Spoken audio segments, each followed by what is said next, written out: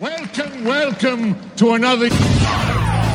The official podcast of The Leaky Cauldron. The Leaky Cauldron. The Leaky Cauldron. Do you hear that, Ern? The Leaky Cauldron. Just go! You're wasting time!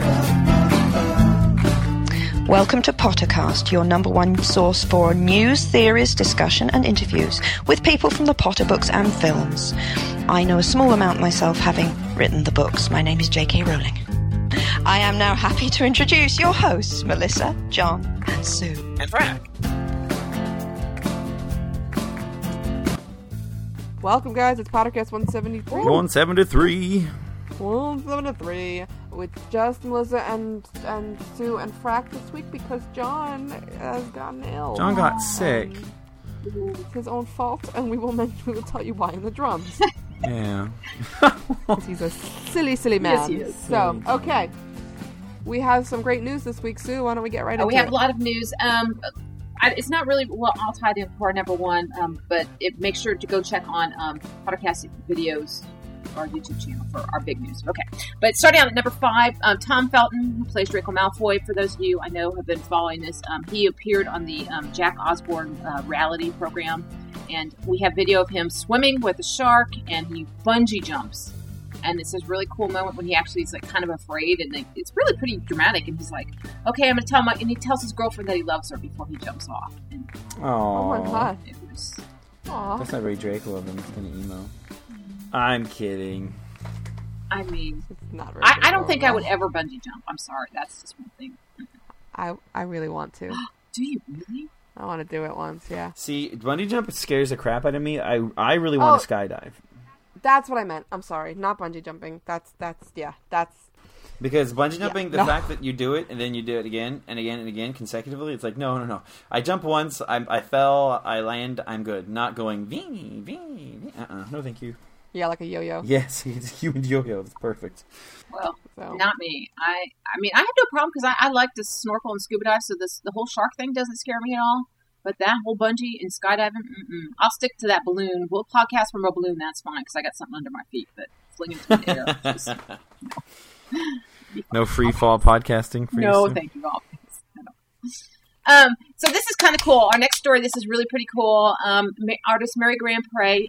Oh my gosh. She is the artist who does the artwork for the Scholastic editions of the U.S. Harry Potter novels. She has an exhibition that's being on display at the Cedar Rapids, Iowa Museum. And I want to go there. It's open now and it's running until February 5th. And she's done almost 96 different pieces of artwork that are on display. You can walk through, and she's done some new pieces for it. Including alternate covers that she had drawn for the Harry Potter and Deathly Hallows and Harry Potter and Half-Blood Prince, which is amazing. And she also did. You can see her pencil sketches, of stuff she did for Beetle the Bard and her original there's one of her dragon which she'd done for the deluxe edition of the thing, and then just some of her in the Scholastic editions. We have there's a piece of art at the head of each chapter, and you can see some of those too as well. Some of you might have seen her calendars. I don't know when they stopped making those, but if you ever have those are marvelous artworks. But you can see the pencil sketches for that too.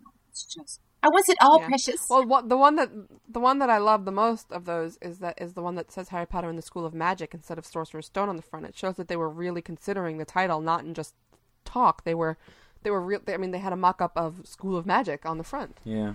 Isn't that amazing? Because that was Arthur's alternate title to Philosopher's Stone, and Joe didn't like it. That's mentioned in Melissa's Kind of Be a Monster, but it is mentioned in her book, which is kind of, for me, I was really surprised to learn that. I was like, when I was reading it, I was like, oh, so that's where that came from. So that was really kind of a cool moment as a fan to learn that. And here's a fun fact: the French book is translated to Harry Potter and the School of Magic. Oh, really?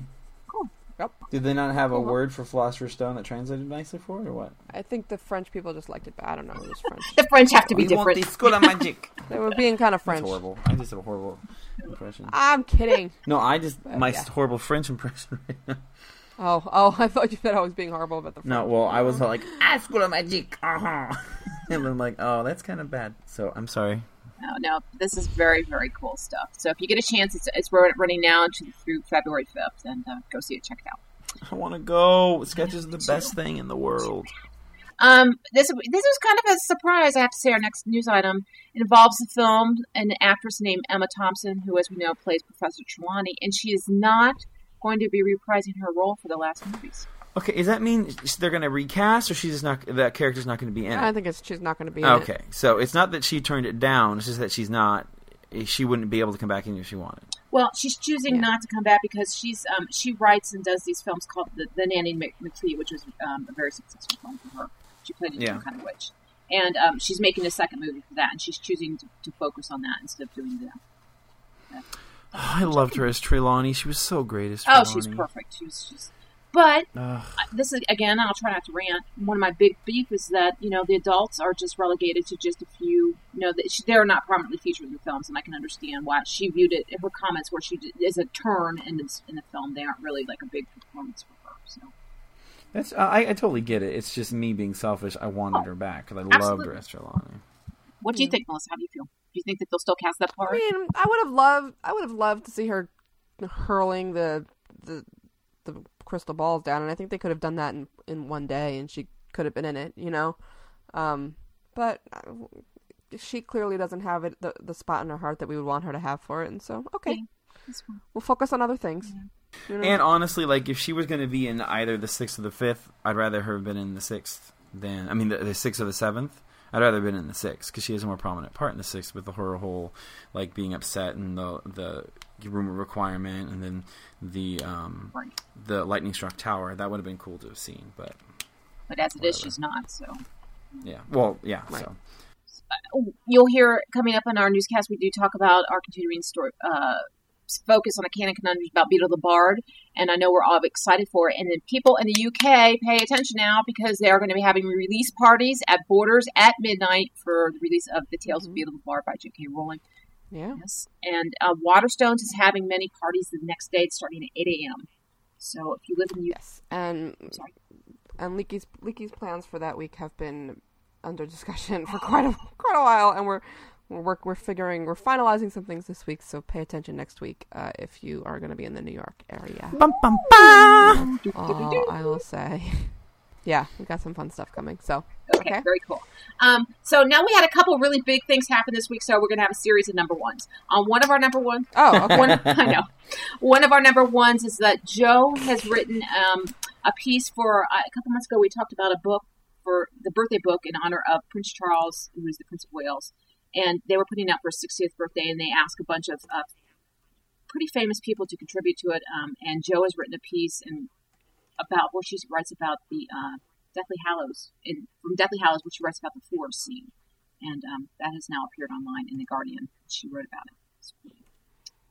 I thought it was lovely. It was very beautiful how she was how she was talking about birthdays. More, I mean, more, the part where she was talking about how, the duty and, like, the fact that, a prince is a prince, and so, like, the duty to, to accept that mantle, and then just the responsibility and the choice that's involved, even though sometimes it's perceived as there's not a lot of choice when you're born into something like that. It was really interesting. I never really kind of gave it much thought in that direction, so I really enjoyed it. It was a good read. Very cool. Sorry. I thought it was beautiful that she, I will listen to anything she wants to talk about, the books and anything, but I thought this was a really nice little piece. The book is going for charity, which does help support his, he has a number of charities, and this will help children in the arts. And also the Quentin Blake, the artist Quentin Blake, drew a new sketch of Harry walking through the forest, which you can see online too. What? Yeah. I didn't know that. Yeah. What? Dang it. Right, do you read Leaky? I do. That's why I'm pissed that I missed a drawing post. Yeah, it's in the icon. If you look at the story right beside it, you can see it there too. Stupid sometimes. He's a marvelous author, and we'll have a link to his website. You should go check it out because it's so good. It's just marvelous. Yeah. Okay, let's see what else. Another number one. Let's see. Oh, it involves something trailer. What was that? Oh, that's right. We got a new trailer for Harry Potter and Half-Blood Prince. So I love how you... Forget it. I'll say it later. I think I know where you're going with this, but it's very funny. Yes, we got a new trailer. It was amazing. Goodness sakes. Yes. and you can hear our full out reaction to the trailer on our YouTube channel. Actually, we released a little leaky extra, but if you want to hear our reaction to it with also video, go to our YouTube page at youtube.com/Pottercast, and you can basically have a trailer accompanying the podcast and what moments we're talking about. It's like people always have been saying that we should do an enhanced podcast where you have the pictures that come up in iTunes. This is sort of like that, but it's on YouTube, so go check it out. So our friend Mr. Frankie was not able to join us for that, but now that you're here, class. What do you think? Tell us. What do you think? Oh my gosh. Okay, first of all, me being the huge Hermione nerd that I am, I love Hermione. I love that shot of her hair. I know it's probably because of the potions, but I hope it's like that for at least a good 15-20 minutes on film, because that's Hermione's hair, and I loved it. It was a lot of fun. And then the bridge. Oh my gosh, they broke a bridge. The apparition, just the potion class in general. I'm excited. This was what I liked about the other trailer. The first trailer we saw, it was really just very thought-provoking and kind of very dry. And then the international one was I think it was a nice bridge between these two, because this one was a lot more just kind of summer blockbuster, all a lot of big shots and stuff like that, and with the humor at the end and whatnot. And then so it's nice to see both sides of it. So I guess that's what I'm trying to say. It was wonderful. We have high resolution, these marvelous screen caps in our galleries. Our gallery crew did a fantastic job. And it is amazing. One of the things that Melissa caught too, that I hadn't noticed until I went back and looked at this, was that on the apparition scene, when they're coming back, is when Harry is, it's after the cave. So it starts out at the beginning of the movie, and they do that whole swirling, and it comes back towards the end. I thought that was so slick, but to see Dumbledore kind of leaning on Harry, wow. Mm-hmm. Oh, yeah. Yeah. Okay, here's a question. I know I'm going to embarrass myself here, but in the potion scene that you're talking about with class with Slughorn and Hermione's hair, if you look at that, there's a Hufflepuff standing in the background by Romilda Vane and behind Seamus. Did they cast a new Susan Bones? Do we know? I had not. There's a girl that's it's not her friend. I don't think it's Elaine. It might just be one of those extra students hanging around. Oh, come on, Melissa, play along. Say, of course there's a Hufflepuff in the scene. Come on. Of course there's a Hufflepuff in the scene, too. But I thought that was Squeakle. Okay, I just had to put that out. Yes, there's a Hufflepuff in there. Yes, why? Okay, but I just thought that was marvelous. That whole trailer was... But what did you think, Frankie, about Don't Call Me Coward? That whole... Snape. Because he's saying Avada Kedavra, isn't he? Is that what he's saying? Did I miss that? I don't know. He's gesturing with his wand. And then of course, they cut it till it's when the maybe he's just putting the curse on here, because the next thing they cut to is when they're fire blasting the Hagrid's hut. Oh. It's only I haven't watched 10 billion times since not really 10 billion, but a lot.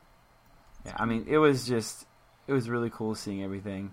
The Quidditch, the fire that Dumbledore does was cool. Was that Dumbledore in the fire? Yeah, with him Fury? Yeah. Those guys were creepy, slimy. Yeah, really gross. But you could see them kind of slinking their way out of the water. It was amazing. Melissa, I have a question for you, and maybe you can... I don't really know about this. But in the shot, there's a shot of Hermione that looks like she's crying after what was probably the death of Dumbledore. She's crying. Mm-hmm. And I know you'll think this is weird that I'm mentioning this, but she is wearing a t-shirt that looks like just from Hot Topic. Do you know that is the t-shirt she was wearing the day that we interviewed her on the set? And that question was asked, is that t-shirt from Hot Topic? Because it looks just seriously, it looks like she picked it up. I think it's just Gryffindor pride kind of thing, but she seriously looked like she was wearing something out of Hot Topic. You're totally right. Because I thought... What was really funny. It just really surprised me, because that looked like just such a modern kind of product almost placement thing. I mean, which I know it's not, but it just looked like... Inside the film, that's product placement for Gryffindor. It's so strange. I agree. It's weird. Okay. I thought I was going crazy there for a minute. It's as though maybe this all happens on the same day as the last Quidditch match. Oh, okay. And maybe that's why she's wearing a Gryffindor shirt. Yeah. You know? Oh, that makes sense. So funny to see her. Just, it's whoa, wait, what? Yeah, it was hilarious. I was like, that's a Hot Topic shirt. Okay. Excellent. So. Okay, so one of our other things on its way to number 1, but our friend who has written a really fabulous book. I knew you were going to do this. Yes. It's called Harry History by our friend Melissa Nelly, right here. It's debuting at number 18 on the New York Times bestseller list. Woohoo! Yes. That's kind of a big deal. Thank you.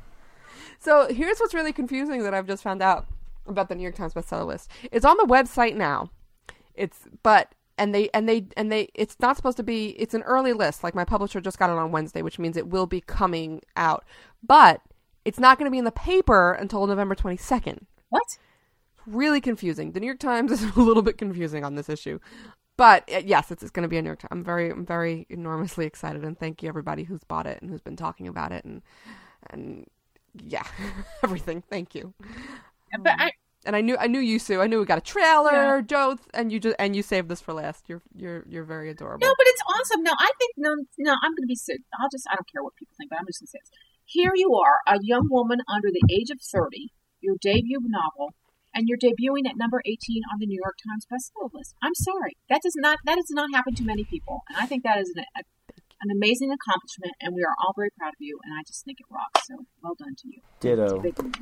Thank you. It is only better knowing that I have this kind of friend system in place here, and that you guys are cheering. That's nothing's better than that. And all the emails I'm getting, the emails I'm getting from people about the book are just amazing. And I'm going to try and start responding to them, and it's really, really hard. Yeah.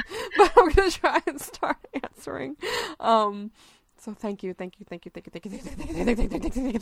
So that's sort of what I sounded like when I found out. Come on, you squeed. You admit it. Come on, admit it. Oh my God, not even a little. It was a lot. That's yeah. Just, wow. I squeed and screamed a bit. I cursed a lot. So, but the question is, how's your mom doing? Is she going crazy? Oh my God, my mom. She's going to wear a sign that says New York Times bestselling mom. She is just the most excited person on the face. And it's funny because I did a reading the other night, and now people are coming who have read the book, and so they're talking about it. And so my mom was there, and they asked me about her because she's in the book, and kind of a fight we had is in the book. And it was so curious to get a question about her with her sitting right there. It was really bizarre. Kind of one of those check yourself moments, you know. Yeah. So, me too. They are the most supportive. My parents are the most supportive people in the world. It's you are very lucky, I must say. I do not have that kind of support system from my own immediate family like you do, and it just amazes me. I mean, I don't know if you've seen her family. Her sister is incredible. I just, it's awesome. It's awesome to watch and see. It's just amazing. I have an amazing family. Very, very, very, very fortunate. That's the best kind of fortune you can have. So, in that case, I'm very rich. So, it's very cool. Anyway, I'm sorry, I was getting sappy. No, it's awesome. It's a great time, because this is a celebration too of our fandom too. I mean, this is great that I hope people read it and understand a little bit more about that. This is not just people dress up in silly hats at midnight. Yeah, it's not about There's that. a lot more to our fandom. Yeah. It's just, right. I hope so. I hope it helps people understand that's what Publishers Weekly said, that the curious might finally understand their friends, which I thought was a high compliment to give the book. So yeah, I'm really, really excited. Is there anything else, Melissa? I think for me I think that's it with news, and we are going to remind you to register for LeakyCon before we start making all these awesome announcements, and then there won't be a ticket left. So do that, LeakyCon.com, and then subscribe to our YouTube videos at youtube.com/podcast. Yes. Every day we do a vlog, and it's amazing, and we got a lot of fun stuff coming. You just wait. And that's it. We'll see you. We're going to do a bit by bit. We're going to do more Beetle the Bard. And yes, there are spoilers, and if you don't like it, don't listen. And then we're going to see you at the door. Cool. Okay. Bye, guys. Bye.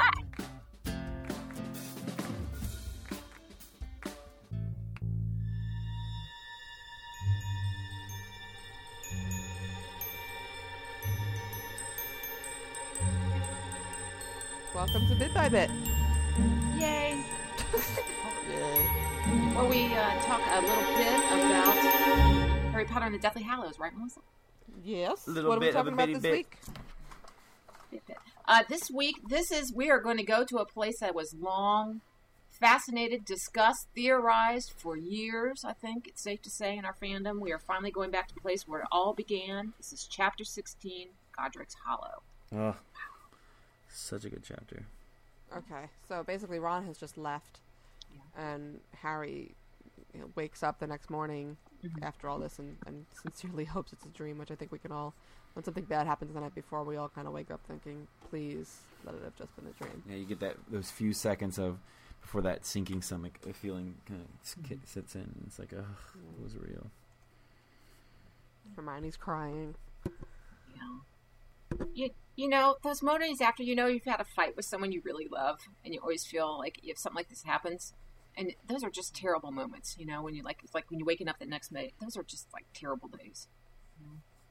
I kind of felt sympathy for Harry and Hermione because, I get that.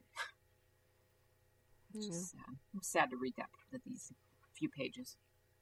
I'm sorry, we'll get to that. But anyway, so they waste a lot of time puddling around, whatever the word is, puttering. Sorry, puddling. What the hell? Puttering around to extend their time there as long as possible because they know that if Ron is trying to find them and he comes back to that spot and they're gone, he's not going to find them again because of their enchantments, their spells. Oh, that's right. And then, so they keep moving about, though. But this is neat, though, right, Frankie? I think the next part is that they stopped talking, and then Harry did something kind of cool. He was at night because he didn't know how to deal with everything. So what did he bring out? The Marauders map, right? And I think it's interesting that actually I never thought to think that it would work outside of Hogwarts because I've only seen it in the context of Hogwarts. But it's a great just insight into what Harry's feeling right now because he pulls out this Marauders map and he looks for Ron to see if he's if he's back in his comfortable 4-poster bed in Gryffindor Tower. He has trying to. In that regard, and then he ends up just finding Ginny and kind of listlessly is just looking over this map, and he has to be extremely self-aware at this point of where he's at, what he's attempting to do, what he's extremely ill-equipped for, quote unquote. And so it was just something that was just a fun little tool in the third book and a great plot device has really became a huge insight into Harry's character, which is really cool.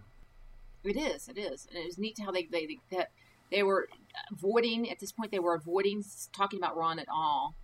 And yet, I just thought it was interesting how they were dealing with this third member. This is someone who had become so vital to all of them. And that they were just, not even talking about how they were dealing with that kind of situation. So he was trying to find solace in this tangible, magical item. It was kind of interesting. Yeah. I guess we skipped over this part, but this is cool. They when they disapparated, they landed, and she wrote the line, "Windswept, heather-covered hillside." Does anybody read Jane Austen? Cause I kind of that's exactly why I put that. That reminds me. I mean, obviously Heathcliff on the Moor. Yes. It's very. That's not Jane Austen, but it's very that era that had 18th century British. Lots of vegetation around you, kind of thing. It's cool, and it's a very romantic place, and it's interesting. And Hermione's so distraught, she just starts crying immediately. Yeah, and, Yeah. Wow. They never mention Ron's name. Yeah, they're just not talking about him. Yeah, it's interesting how people deal with things like that. So I guess if you just don't talk about it, it just you don't deal with the pain, or that's just a way of coping with it. It was really interesting. I think it's a little bit of both. Cool, yeah.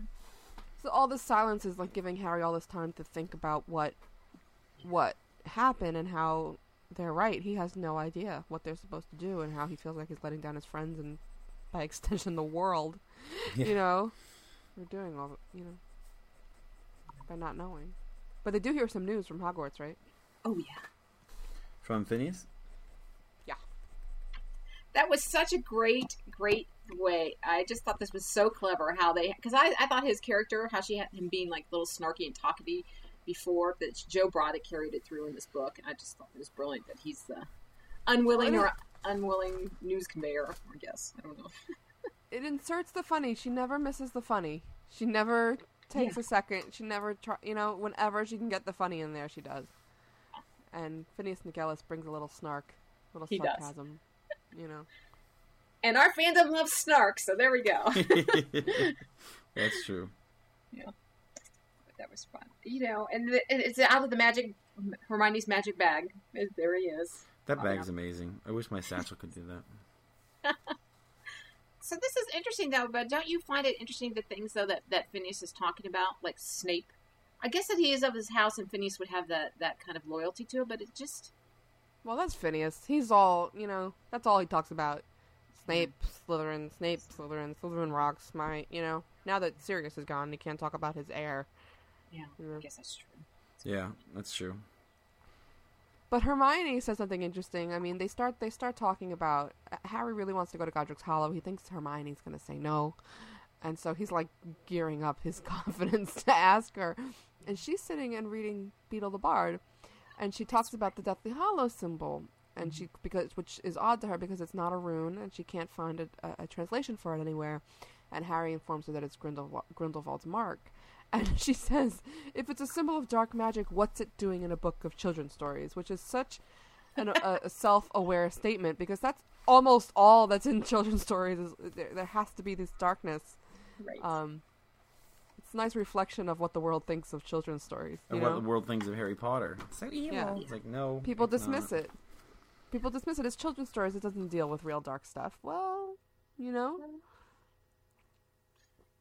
Can I just tell you this too? This on one of the pages, she's reading and she looks like she was deciphering something in Tales of the Beetle Bard.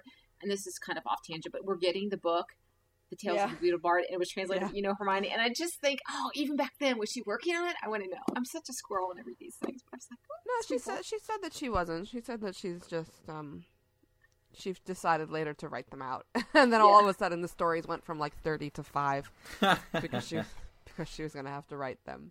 But I think it's a nice little piece of continuation that they... It is.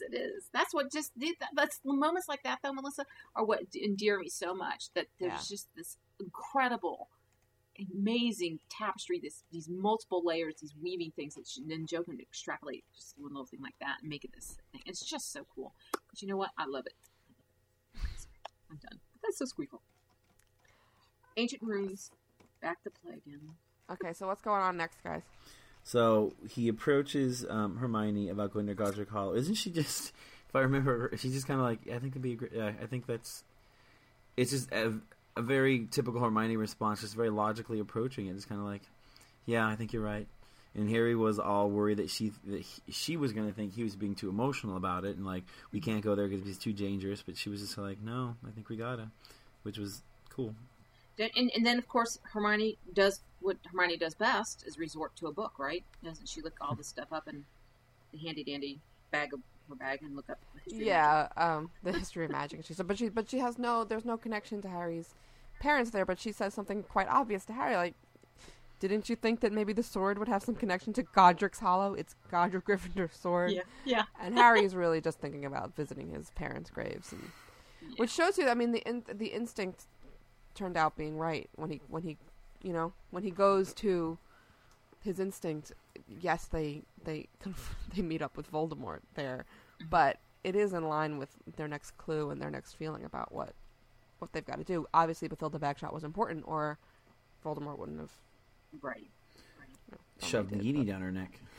I mean, that's really completely disgusting. But and for if those of us who have spent any time on the forums and theorizing stuff, that Joe would take the time to write out that little part just from the history of magic about Godric's Hollow was such a joyful. I was like so joyful just to read that, even though it was really fairly. I mean, it is significant, but it wasn't just. She didn't need to put all that in there, and yet she did. And I was like, Joe, thank you.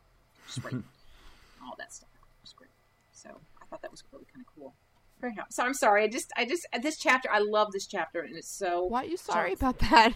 Oh, but I just sometimes I feel like I just get so carried away, and I'm such a goofball fan and just uber. But I just Sue, you're not the only carried away goofball fan here. There's one place in which that's okay. Podcast, so. Yeah. I know, but it's that's why I like doing this, and I know that people listening home, you can feel you take such joy in this. It's just such a. And this chapter especially, it's been so long, so vivid in my imagination. I mean, what would they go? They're actually go, and Harry's like, okay, let's just go. about the sword, like you were talking about. It's like, duh. Like all of us at home are like, come on, Harry, get with the program, you know? For so many years, we're like, why isn't Harry curious about his parents? Why has he asked nobody what they did? Why hasn't he looked them up? Why hasn't he said, I want to visit my parents' graves? Like, why? Yeah. You know? It's but he finally gets curious when it's convenient to the plot, I guess. Honestly, if you think about it, it probably would have just been something like, oh, well, you can't go there right now. It's like, okay. Yeah, they would have been like, how are you going to get there? Especially after Lupin and everyone's like, you have your mother's eyes. You look just like your dad, mom's eyes. You look like your mom's dad. It's like, you think that he hears that for 6 solid years, you think he'd be like, huh, what did they do when they weren't being killed by Voldemort? Yeah. That's horrible. Yeah. And then we have another genius thing. They plan out, they practice under the invisibility cloak, they're ready, they're ready to go, and they don't think that it's December and there might be snow, and so they didn't think to cover their tracks. It's just really funny how smart and stupid they are at the same time. Yeah. You know, that's a very good point. You know, the reality, the normal things that you and I might think of, it just totally was not in the forefront of their mind, especially for someone like Hermione. You know, you would have thought she might have. Yeah. So anyway, so they get to the graveyard and they find a memorial, which I thought was really awesome. Harry had, imagine the shock of Harry not even thinking that he was enshrined in a memorial from when he was a baby, because the Potter family is what ended the war, you know? That's right. Isn't that must have been such an odd moment for him. Here he is, this living, breathing person, to see himself, immortalized in this stone kind of permanent thing. That I think that would be just very odd to see as yourself. Wait, are we talking about the grave or the sign that pops out of the ground? The memorial. Where is the sign? The sign's in front of the house, and that's when people tagged it, and then Hermione was kind of like, we're not there yet. Okay, I got confused. We're talking about the when they walk by and it's James and Lily and Baby Harry. I missed it. I keep thinking that I missed the sign, but I don't. No, it's probably later. I got turned around. Sorry. So, and also too, they realize that it's Christmas Eve. I thought it was her description. It was interesting. It just seemed like a regular town, along with this, things are lit up, and it just kind of there's Christmas music playing and stuff, and that was such an evocative thing. And then when you see this memorial, you can hear the music in the background. I thought that was really kind of interesting. And then they go into the graveyard. Wow. Oh, the graveyard. Okay, the graveyard's enormously interesting. Yeah. They see a couple of graves. First of all, they find the Dumbledore, Kendra, and Ariana's graves, which has a quote from the Bible on it. Where your treasure is, there will be your heart also. It's Matthew 6:21. Yeah. Wow. And then they find a very old grave with the DH symbol on it, the Deathly Hallows symbol, and all they can make out is Ignotus. And now he's the guy who made the cloak and passed it down. But then Hermione finds Harry's parents' graves, and it says, "The last enemy that shall be destroyed is death." And that's also a Bible quote. That's 1 Corinthians 15:26. And it's really curious because there's been a question about religion in the series all this time. But then when we were thinking about this chapter, I was thinking, who picked out these quotes? Who was left to pick out these quotes? Only Dumbledore. Dumbledore would have picked it out for his family, and Dumbledore would have picked it out for the Potters because all their friends were dead. Right. That's right. Or it's dead or in prison. So, is it really that Dumbledore, of all the people, is the religious one, is the one that knows these Bible quotes and applies them? That's an excellent point. That gives you another insight into this character that you think is this. His mastery of magic is so immense and stuff, but he can take a religious perspective as well. That's really a good point, Melissa. Wow. I never noticed that. It's interesting. There's been so much question about religion in the books, and it's never directly addressed. And then in Deathly Hallows, it's all over the place to the point of direct Bible quotes. Yeah. It's amazing. And 1 Corinthians, Frack, please correct me if I'm wrong. That's New Testament, right? Yeah, 1 Corinthians is New Testament. That's definitely Christian. Yeah. It's I don't have my Bible by me. I'd like to look it up. Because those are letters from Paul. Yeah. Right? Yeah, those are from Paul. I'd like to read the ones around it to get the context of it, but yeah. I'd have to go get it.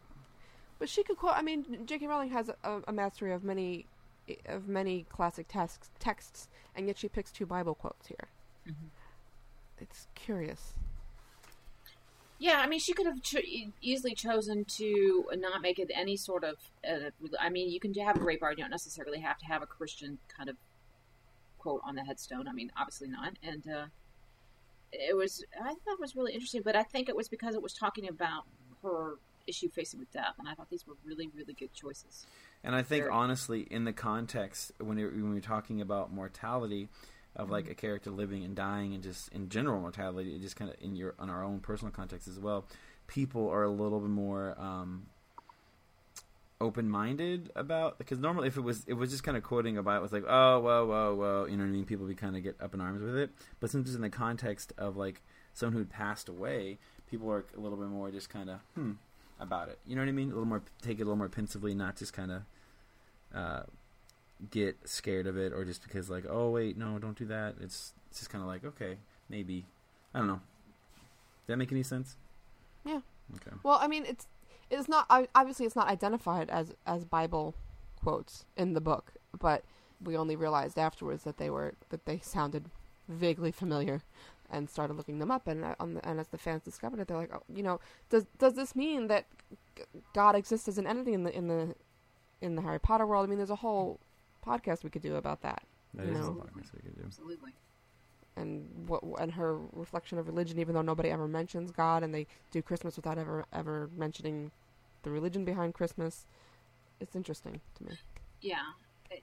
For me, it's particularly, I remember writing a blog entry about this last year. I was thinking about this, and just in particular what happens next, because it's still Christmas Eve, and I'll talk about more next week, but I just found it was such a curious and extraordinary thing that she chose Christmas Eve for this whole sequence of events that are happening, and I thought it was deliberate, but it was a very interesting choice on her part. And, interesting. I never even thought of that. That's crazy. Yeah, I mean, I don't want to talk too much about it, but what happens next, this extreme evil thing on the most holiest day in the Christian, I think, is just, the second most holiest, I think, but it's just amazing. But okay, so you know what else is cool? Can we just talk about the graveyard?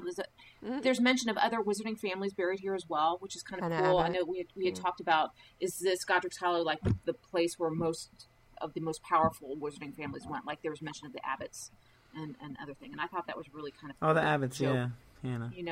Had put all those in there. It was almost like I know Joe said that she didn't really go into fan sites and stuff, but it almost felt like that was another nod towards the fans. Like, okay, yes, you guys were right.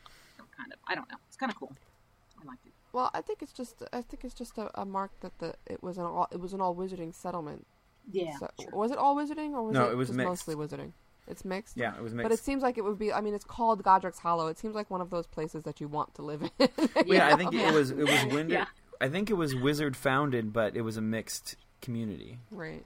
Yeah. So there's probably a lot of ancestry there. I mean, if the Peverells lived there, it's probably an old storied place, You wonder if there was any realtor ads, like what houses go up for sale there. Just say, come live in Godric's Hollow. Exactly, it exclusive. A magical might have been high real estate value until Halloween 1981. That might have killed the real estate value for Godric's Hollow. The property markets took a dive there. Okay, with projects in Godric's Hollow. So. But anyway, the quote on the tombstone is, the last enemy that shall be destroyed is death, and Harry rankles at that. He says that it's a Death Eater idea. Why is that there? And then Hermione really points out the way that it's not the way the Death Eaters think of it, that they want to not ever die. It's the point of living despite dying, which is again another Christian, very very Christian theme, and it just shows these little tweaks in thought and judgment, and these little flip sides of different issues that make up the ideologies running through this book. Yeah, and then that quote, I think, is in reference to the fact of life after death type of thing.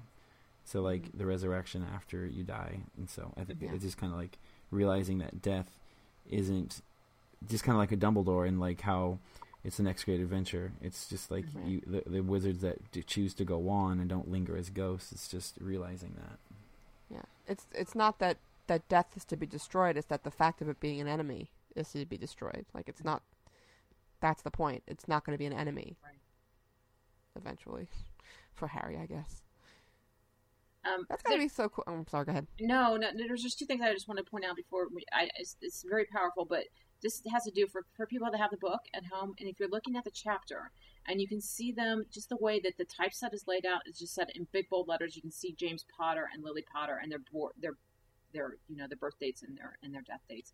And for me, that was, as a fan, that was like just made it so much more real. And I could have kind of, I know that it just seems like very logical, but when you're empathizing, at least I was empathizing with Harry and how he must have felt to see that so starkly put out right there in front of him. And as I was reading that, it was just a very emotional moment for me. I was reading this page especially. I was like, wow, it's real. And I just felt so much for Harry, and Harry was questioning, understanding, trying to grapple with what these words mean, that enemy of it. So I understood what, I was glad Hermione was like, the way she spoke that. I just wanted to, from it's purely emotional, reaction, but I just was like, and then Joe goes on to write about, here they were, that he was avoiding his eyes from the place where James and Lily lay, just bones now, surely, or dust, not knowing or caring their living son stood so near. Oh, man. It just broke my heart, Yeah.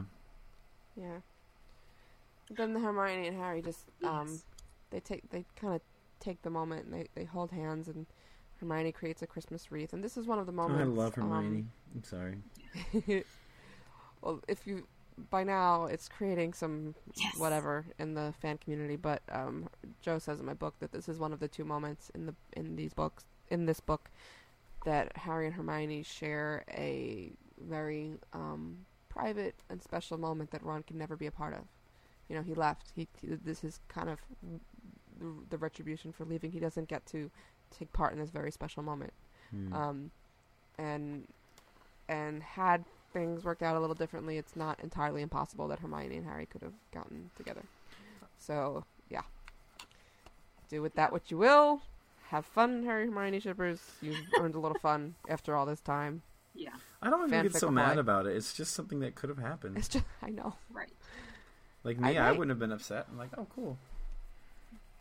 Well, I just thought that was also just such a very special moment, too. I mean, you can have those kind of moments with all, you can still care about, like, she can still be loved with Ron and still have that kind of special moment with just her friend Harry. And I thought that was a beautiful moment, actually, I think a lot more of it as a friend moment than I would have as a romantic moment. Oh, of course. I see it just like they have like a brother sister, type of relationship, love, because Harry never had that, and Hermione's an only child too. So the fact that's something that they can probably share and that Ron doesn't understand because he actually has siblings, and so he knows what that is. And so these two kids growing up, both of them kind of, Hermione being isolated at first, it's cool because she was just kind of the way she was. And then Harry growing up with the Dursleys, like their friendship knitting together so well, it's just kind of like they never had that relationship everywhere else. So I see them very much like brother sister here and just kind of sharing in that moment. I think it's really beautiful when a man and a woman can be friends and hold hands like that. And it's really lovely when people can show affection for each other without worrying about overtones, undertones, whatever, But it is kind of funny that Joe refers to a kissing gate twice, and it's kind of like a little knife twist. I'm sorry, but it is. It's a very romantic message, and certainly if that's your persuasion, it had to be a nice moment for you. It was a beautiful way to end that chapter, though. I wasn't sure how that was going to happen when you're starting out reading the chapter and like, oh, what would they find? What would they find when they go to this grave? This is such a pivotal moment. And I thought this was a beautifully done chapter. And it was a good chapter. I don't know what to say. Right. It's just so good. No, it's a really introspective chapter. Not that much happens in it. No. It's not very action filled as compared to the next chapter. I mean, it's very introspective. Harry's walking around thinking, and I think these are some of the chapters from which grew the sentiment. Oh my God, they spent so much time camping. No, honestly, in terms of pages, they don't. If you go and count how many pages it's really small. It just feels like a lot because there are these stretches of time where they're just figuring out what to do. Right. See, what I liked about this chapter is, like you said, it wasn't like huge. A lot of stuff happened, but in regard, like character-wise, enormous things happened. Just plot device, not a lot happened because they're walking around a graveyard. But character-wise, just like Harry, this is the culmination of 16 years of his life, like of wondering, thinking his parents were dead for so long, and then finding out when he's 11 that they were killed, murdered, really, not just killed, murdered, viciously hunted down and killed because of him too. So that's probably the misplaced guilt, I'd imagine, there somehow. And like he gets to see his parents' grave and like walk around the town where he lived when he was 1, and this was where he would have grown up if nothing happened. Like this would have been the streets I would have ran down and played with, and this would have been my neighborhood. But no, because of this horrible man, all that was taken away from me. Like what must have been running through his head is insane. Sorry, tangent. You're exactly. I agree with you. Well, okay, next week we're going to talk about chapter 17. Maybe we'll actually start getting through full chapters because maybe we won't be done with this book in, the 2011 year. This is a dramatic chapter. Ooh, can't wait. Ugh. Okay. Scary chapter. Scares me.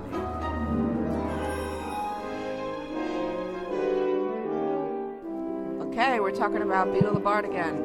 Beetle the Bard. Beetle the Bard, the last two. I love Beetle. I love Beetle the Bard. I can't wait for Beetle the Bard.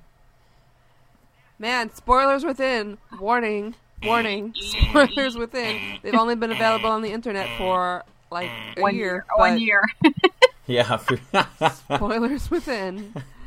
So, this one is the Warlock's Harry Hart. Yeah. This is a good one. Who wants to give a quick summary? The Warlock's Harry Hart. Okay. It's about a young wizard who was getting frustrated at his friends and his family who were falling in love, so he vowed to not allow himself to fall in love, so he indulged in the dark arts to protect, quote-unquote, protect his heart from being foolish and falling in love. And then over the years when he got older, he came across this woman that he decided like they were like perfect for each other, so he figured he would let himself like be attracted to her. And then she told him to put his she wanted him to truly love her or something like that, and so he went and got the heart that he had taken out, and it was in this like magical casket, but it had grown hair because it was outside of to protect itself when it was outside the body, I assume.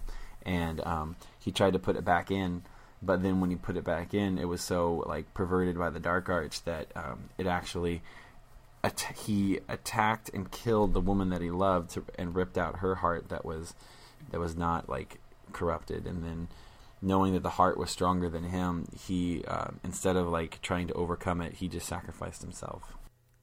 This is possibly one of the most disgusting things I've ever read about. Yeah. And it just reminds us all that anybody who thinks fairy tales is full of sweetness and light is silly. Most of them aren't, actually. It's just Disney that makes us think that because they've watered them down so much. You're right.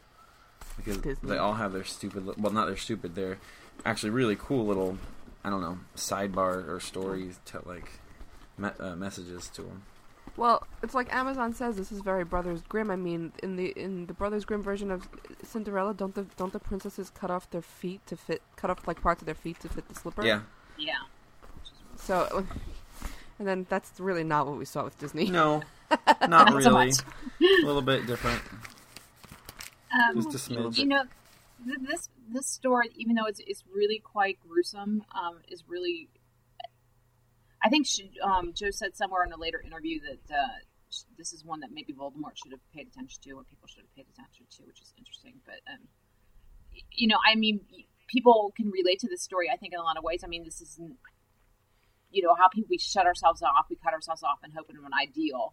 You can look at it from the larger context of what it really means. And I thought it was really, really interesting that it's too late, and you can always find out too late what you really want and love. And it's, I mean, I guess people in the modern world will say, hey, look, that reminds me of Pirates of the Caribbean when, what's his name? The guy with the snake or the foot on his head. But, you cut out your heart. You cut out that phrase, cut out your heart. Well, literally, the heart is cut out here. And I just thought... But there's a bigger message, which is... Absolutely. Because in Pirates of the Caribbean, it was just the means of keeping him alive. And, I get it. But here, there's that if you pervert love, right. That it's supposed to be such a natural part of you that if you take it out and pervert it, it's gonna backfire on you if you try it all of a sudden. Like basically, you have to nurture it, otherwise you lose it and it'll backfire. But this, oh my God, let's just think about this imagery for a second. I mean, he dies with a heart in each hand, and they find him licking the heart of the maiden that he just killed. Oh my god, it's so gross. I forgot how fairy tales could be, and I give her credit for not flinching and going there, you know? Right.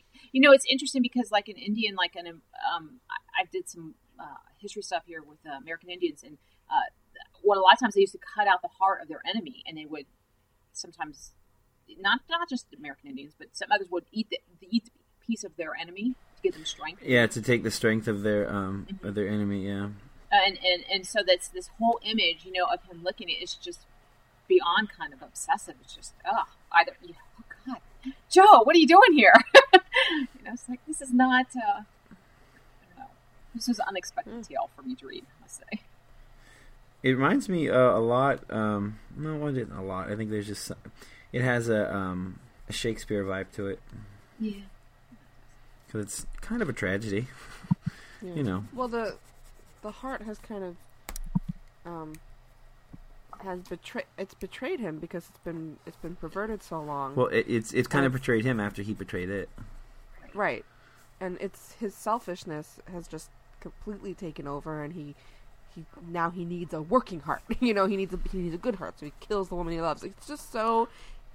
You're right. It's very Shakespearean. It's that high level of tragedy. Yeah, it's very saturated in it's either, you know, like you either get married or you die in Shakespeare, and I think everyone died. So.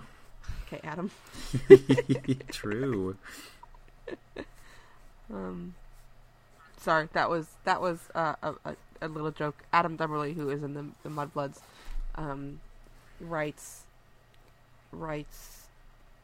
quote unquote normal music, quote unquote, not wizard rock music, and one of the lines in one of his songs is Shakespeare says, what's the line? You either get everyone gets married or everybody dies, or something like that. Yeah, very true. It's true of fairy tales too. They all go, you know, off into the sunset mostly, or this happens. Yeah. Can I change this? I love Adam, but I'll talk about Mudbloods all day. But yeah, it's fine. This, you know, I found this was an interesting choice, though, that she put this in the, you know, out of all the tales that she could have included or written, she's talking about the power of love here, and this is another thing that harkens back to Deathly Hallows about the power of love and the choice that Harry made, and it was his love that saved him, and yet here's someone that doesn't know, and I just like the way that she chose. I thought her tale selection. These 5 tales that she chose were really, really interesting and kind of... I don't know. I mean, I guess this is the danger of not cherishing or not loving is the reminder of this tale, I guess. I don't know. Well, it's kind of like... It just shows the... if the power of love can be that powerful in one context, if you pervert it in the other way, it can be just as terrible. Mm-hmm. It's just like it's kind of like how magic is in this world, or what like money can do in our world. Money can do a lot of great things, but it's you know, and they can do a lot of horrible things as well. Yeah, I think it's the nature of powerful things. I always wonder where her starting point is as a creative mind. I wonder. I mean, as she's a creative mind, I wonder how she gets there. That's just kind of the way my. Oh, I'm right there with you. I'm always curious, and I just something about this tells me that for Joe, the first image was of a twisted, gross, actual heart, with valves and everything. Yeah. And she went from there. I don't know why. I could be completely wrong, but we know from the books she's got this really vivid, picturesque imagination, and I could see her thinking of this heart and growing it outwards into this tale about how the dark arts are not ever to be toyed with. And what makes what I'm interested in now even more so after reading this, and I want to read the actual when it comes out, you know, the full story, is I'd love to see for her to actually get her explanation of how to bring Voldemort back and how to make a Horcrux, because if it's she doesn't want to do it. I know, but I mean, but the fact she said it was too horrible to say, and after reading this, it's like, okay, well, she can't, you know. There's some, exactly. You know what I mean? It's like, okay, that wasn't just not that I ever thought it was an empty threat, but one of the things is kind of like, wow, okay, I get it, Joe. Babbity rabbity and her cackling stump. So you want to give a little summation? Who, me? How about Sue? Babbity Rabbity and her cackling stump is a classic, I think, fairy tale. I call this the Gilderoy Lockhart tale. This is a marvelous story.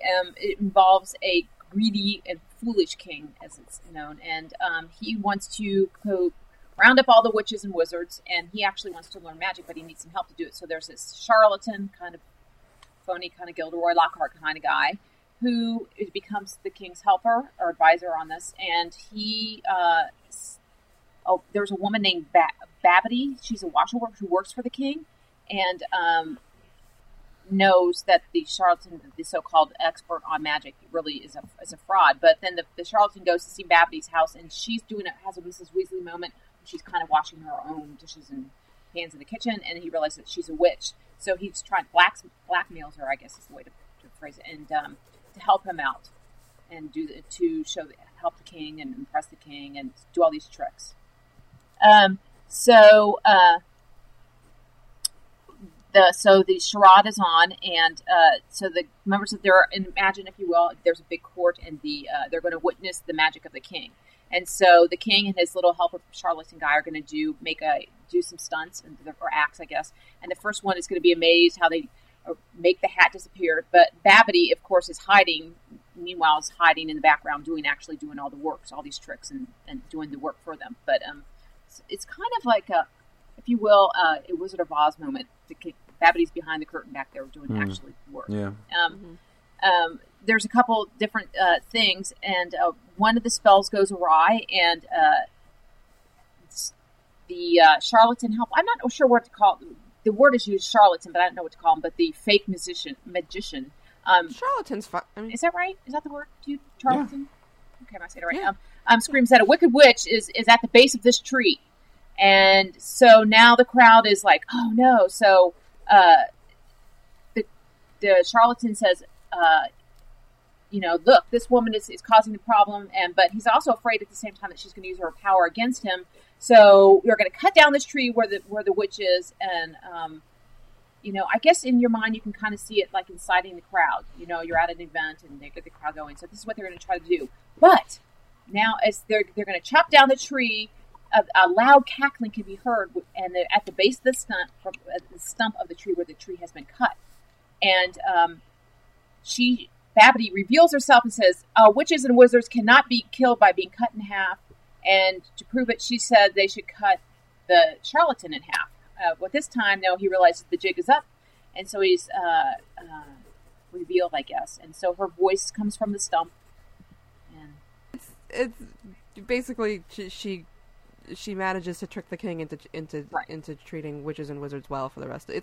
It's like the Salem witch trials with a happy ending meets King Midas meets the Emperor has no clothes meets there's a little Beauty and the Beast in there. There's a lot of she manages to trick the entire these foolish wizards who are trying to control powers that they have no power over into the very opposite of what they were trying to do. He wanted to be the only one who was allowed to do magic, so everybody goes into hiding. She just laughs about it. Then he tries to show that he can do it. And when he can't bring a dog back from the dead, everybody starts to smell a rat. And basically, she turns the entire. Because I got the impression that at the very end, the spell that she quote unquote cast on him, that if a witch or wizard gets harmed, he'll feel the pain. I don't think that it was even real. I think she just I think she just and I put a spell on you, so and so like, oh no, yeah. No, exactly, and they're so scared of her, and she only reveals herself because she's changed into a rabbit. Right. So that's why they cut down the tree, but there's this stump and there's these eyes coming out.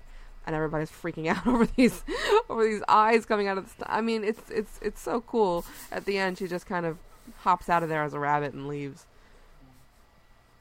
But it was funny. Then they made her into a statue. Is that right? The king wanted to. There's a gold statue. Is it? It's not of her. I don't think. Is it? I thought it was of her. I don't know. It could be. It's kind of confusing for me, so I'm sorry I stumbled through that sort of summation thing. But yeah, it's funny that there's this golden statue. I keep flashing. Jo is so evocative when she writes, and even though these are summations that we're reading right now, just in your mind you can flash back to all the different, like the Troy thing and all the different idols and things in mythology and in history, and then there's this out comes the little rabbit. I thought that imagery was pretty funny. Yeah. Oh, it is a stout old rabbit with a wand in its teeth. Yeah. Wait, That's really funny. that's what the statue's of? That's a statue. Is a stout old rabbit with a wand in its... Oh, no. I'm sorry. What is this? See, it's It's a confusing. statue of Babbity. I'm sorry. It's a statue of the woman. This is a very confusing story. It's a statue of Babbity. And, to remind him what a fool he is. But I mean, okay, even though I did a terrible job summation that, when I was reading, I still kept flashing to Gilderoy Lockhart over and over and over again. It's just like all the times he would just try and scam people. I'm like, oh, I can set these pixies free, and then of course he couldn't, and somebody else. And this is such a great tale, though. I can't wait to read the whole thing. Chuckle at the power of, first of all, another female hero, but second of all these people acting like outright idiots. The crowd's expecting the king to suddenly be able to perform magic. The king thinking that he can, just because it suddenly starts working. The charlatan thinking that there's no spell he can think up that Babbity won't be able to do. And then they go and they turn on her, and she's very calmly, oh, I'll just turn myself into a rabbit and think on the spot and fool them all and change she's a very wise and in control woman, which I love. It's so rare in fairy tales. That's a good point. That's really a good point. That the heroine here's this kind of not someone you would think is normally being, the great hero would be the older witch. That's a very good point. Yeah. Usually that role, the old witch is like, oh, it's the bad guy. Yeah. Right. Yeah, exactly. Old witch with a wart on her nose. I can actually see and the Muggle version of this fairy tale, like people as it got passed down, like this old witch tried to do this, and then cursed the king, and so, but in reality, it's like it happened like this. You know what I mean? Just the other side of the story. Frankie, I love these conversations because what you just said just sparked a thing in my head. I wonder when all these fairy tales came, did they all come, sit around like the old wizarding days back when the founders were, they told these around like by word of mouth, and then someone decided, hey, I'm going to write these tales of Beedle the Bard. I mean, yeah. So it sounds like that, like, Aren't you hoping old oral tradition put into runes? I'm sorry, Melly. Yes. Sorry. Huh? I just, Mm-hmm. It sounds like it's like from the same way our fairy tales came around, old kind of legends. People told people to instruct their children. Oh, yes, and then kind of and then somebody puts them down into ancient runes, and then we have. So you hope that the Beedle guy was he's a real bard, because I guess we did talk about this part, but bards were I keep thinking of Falstaff from Shakespeare, right? But weren't they the ones that would go around and tell stories? Yeah, a bard was a minstrel, I would imagine, a traveling performer who would tell stories before literacy was common. That's how you pass stuff down. That's why they call Shakespeare the Bard. Right. Oh, that's right. The story. See, so I hope we get those kind of comments in the from Dumbledore in the book. These are the kind of squirrely things I would know. I wonder if there's a wizarding equivalent to Shakespeare. This might be him. No, that's fairy tale. I don't know. Maybe Shakespeare was a wizard. Ooh, burn. That would be cool. That would be cool. Huh? I think she would like that. That'd be kind of fun. So. Or that'd be cool if Shakespeare was a squib. That'd be interesting. Like he was raised in a wizarding home, and his output for was writing stories and stuff because he lived without. I don't know. In my head, it sounded really cool. Okay. Yeah. All right. Well, next week we're going to talk about the last one. Mm-hmm. Right. And I promise I'm not doing the summation next week. I promise. Oh, Sue, my God, stop! You were fine. No, these are so great. I love these stories. I love you. Okay. All right, guys. Let's go and do either bit by bit of the drums. I don't know which is coming next. So. All right. Bye. Click. Excellent. Click, click, click. Dum dum dum dum dum dum. Oh, we missed John here. Where's John? John? John makes the drums. Let's talk about John for a second. So we were about to record, and we all had a little bit of a heart attack when John suddenly started fast breathing. He couldn't breathe. He was like kind of laying on the floor of his bathroom, he said, very trying to catch his breath, and we're all yelling at him to go to the hospital. And it started decreasing, and then he started realizing what might have done it. He ate a hot dog from his fridge, which doesn't sound like a bad thing, but let's think about this for a second. No ordinary hot dog. He knew that the hot dog had been in there since the dawn of time. He threw out another one because it looked bad. It tasted bad, but he ate the whole thing. And then he said, "Yeah, I thought that it was just natural that it had turned kind of white." What? White? John. To turn a hot dog white? How long had that been in the fridge? Honestly. So John is sick of his own doing. I mean, doesn't your mind just boggle? Because, I mean, hot dogs are made of so much preservatives and all kind of things. And to make it turn white, that's pretty bad. Just saying. John, food is always his undoing. It always is. I mean... You don't want to waste the money of throwing out food. Well... So he ate it and got himself sick. I mean, I know he has a stomach of iron because he puts away all those Chipotles all the time, but come on, dude. God. And that was very scary. We're not making light, but I mean, he ate a white log willingly. Goofball. Yeah. And he's okay, so that's the reason why we that's bring all. it up. And it is kind of silly. We still feel bad for you, John. Yeah, but what hot dogs were bad? That's kind of funny. John. Hot bratwurst. Anyway. So, let me tell you guys, I've been having so much fun doing our vlog. Oh, yes. It is a lot of fun. I didn't think I enjoyed it so much. Yeah. I didn't think it was going to be as much fun as it is. It's a whole new way to communicate. It's great. It is. I have to say, Melissa, we spent a lot of time in New York, and just recently for the Be With Melissa for book, and Melissa and I went shopping for wigs, and I must tell you, you did a great job putting that together. And if you have not seen it, it is absolutely hysterical. Oh, it was fun. I knew as soon as it was us in a wig place, I'm like, yeah, let me grab the video camera. And you know what's interesting about this vlogging thing? I'm finding myself walking around with the video camera a lot more. Nice. Cool. Which is lovely. It's really nice, actually, because then you look back and you've got all these great moments captured on video. Yeah. It's such and you don't realize that you're a random thing to go to, and it was fun. But there was some great stuff for you, Frankie. You were swinging in the park somewhere with Lizzie in Central Park, and just looked awesome. Yeah, it was fun. I like in your last video how you're like, I'm going to soften this up with some imagery, and then every now and then you just throw a piece of like wind chimes in, and out of nowhere. I enjoyed that. It was supposed to be completely asinine because I wanted to film outside. It was beautiful, and then it was all windy, and my computer, if it's plugged in with the camera, unplugged for a second, it goes and turns down. I'm like, ugh. So the battery's not very good on it. So I was a little upset. So I figured, you know what? I'll just fill some B-roll. I was being silly. I'm glad you guys appreciate it. One of the things is cool. We have this Wild Card Wednesday, and Melissa, if you haven't haven't yet seen this, you should go check it out. It's she had put up some video of Jamie Waylett, and I think we had talked about this before, but it's really cool. People have been asking to go see it.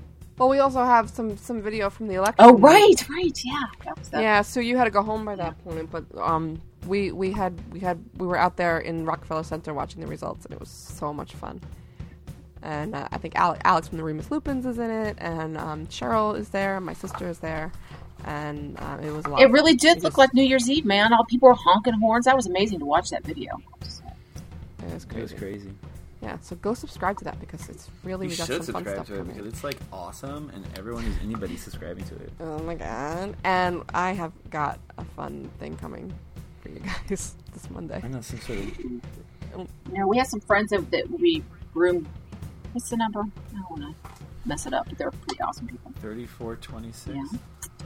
Room 3428, man. Go subscribe to And some of those people are going to be running our very cool event called LeakyCon. Yes.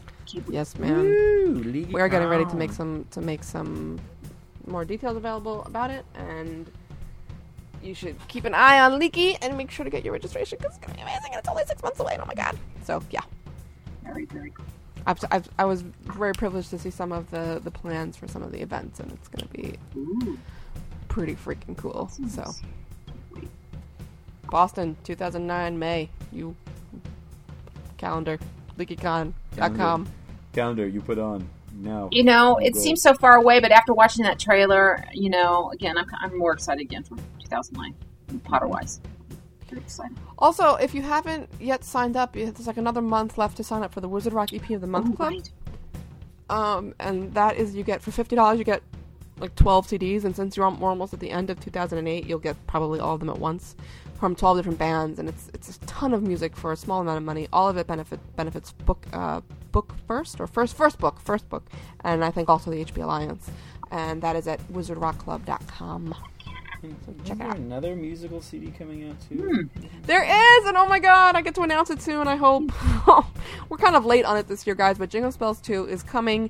We're going to put up the announcement soon. They will be all shipping out at once this time in the beginning of December, so nobody start yelling that you didn't get it after 3 weeks. They're all shipping out at once.